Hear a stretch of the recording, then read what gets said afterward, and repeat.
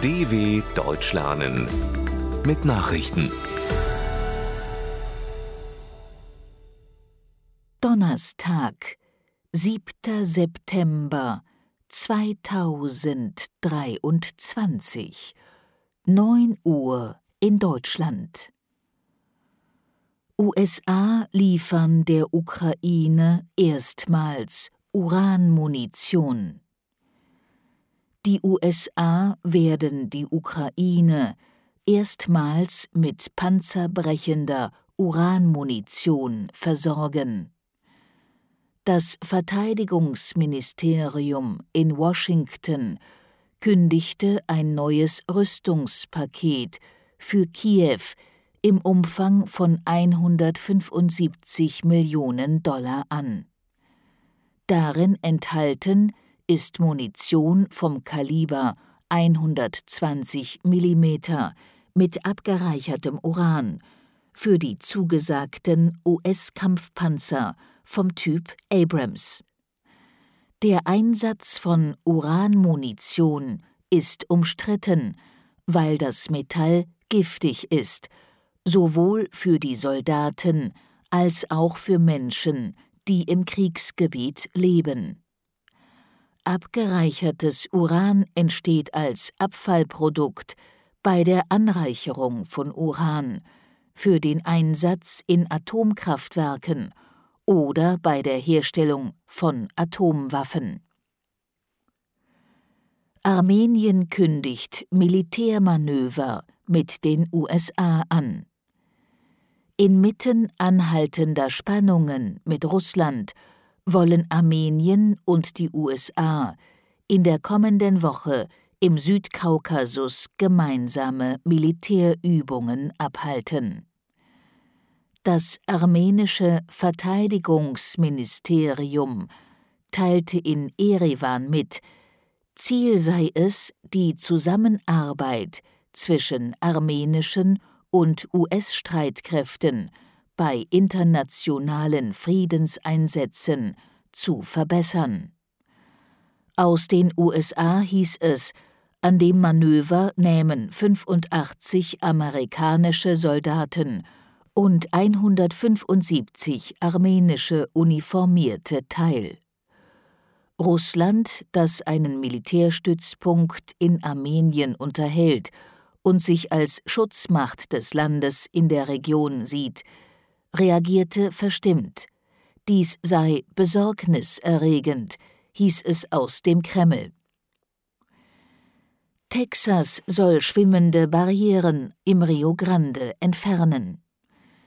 Der US-Bundesstaat Texas soll laut einem Gerichtsbeschluss eine umstrittene schwimmende Barriere im US-mexikanischen Grenzfluss Rio Grande entfernen. Ein Bundesrichter in der texanischen Stadt Austin ordnete am Mittwoch per einstweiliger Verfügung die Beseitigung der Barriere bis Mitte September an. Die US-Regierung hatte die Zivilklage gegen Texas eingereicht.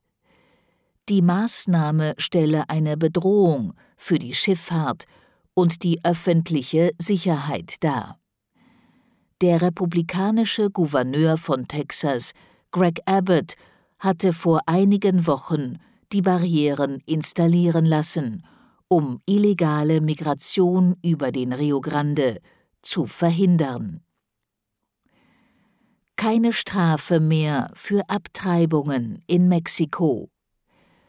Mexikos oberster Gerichtshof hat Abtreibungen landesweit entkriminalisiert. Es sei verfassungswidrig, Freiheitsstrafen für den Abbruch von Schwangerschaften zu verhängen, entschied das Gericht am Mittwoch. Die Kriminalisierung von Abtreibungen verletze die Menschenrechte von Frauen und anderen gebärfähigen Personen. Im katholisch geprägten Mexiko sind Schwangerschaftsabbrüche in 20 der 32 Bundesstaaten strafbar. Nur in besonderen Fällen sind dort Abtreibungen erlaubt, etwa nach einer Vergewaltigung oder bei Gefahr für das Leben der Mutter. Trump erleidet weitere juristische Niederlage. Nach der Verurteilung Donald Trumps wegen sexuellen Missbrauchs muss der ehemalige US-Präsident einen weiteren juristischen Rückschlag hinnehmen. Ein Bundesrichter in New York entschied, dass weitere Kommentare Trumps über die US-Autorin E. Jean Carroll verleumderisch seien. Damit muss die Jury bei einem zweiten Prozess, der im Januar beginnen soll, nur über die Höhe der Entschädigung entscheiden, die der Ex-Präsident zahlen muss. Carroll verlangt mehr als $10 Millionen.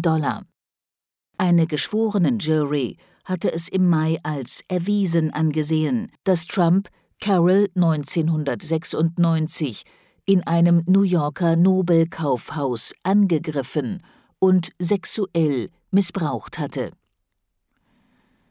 Japan schickt Sonde Richtung Mond. Japan hat eine kleine Sonde auf den Weg zum Mond gebracht. Eine japanische Trägerrakete vom Typ H-2A hob bei klarem Wetter erfolgreich vom Weltraumbahnhof Tanegashima im Südwesten des japanischen Inselreiches ab. An Bord befand sich neben dem Mondlandegerät SLIM auch ein Röntgenteleskop, das die Ursprünge des Universums erforschen soll. Kurze Zeit später lösten sich SLIM und Teleskop planmäßig von der Trägerrakete ab. Sollte Japan mit SLIM Erfolg haben, wäre die Hightech-Nation nach der ehemaligen Sowjetunion, den USA, China und Indien das 5. Land, dem eine sanfte Landung auf dem Mond gelingt. Soweit die Meldungen vom 7.9.2023. dw.com/langsame Nachrichten